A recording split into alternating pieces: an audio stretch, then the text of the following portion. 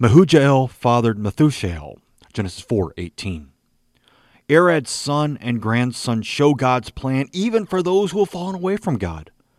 Mehujael fathered Methushael, a man of God fathered by one smitten by God. Sinners are smitten by God's wrath. Saints are warmed by the Father's embrace. Each generation has to make their own mark on the world. You can't expect one generation to act the way of the previous generation. Children don't always act like their parents. Regardless of how hard we try to mold our children in our image, they don't always turn out that way. They often rebel and go the exact opposite direction.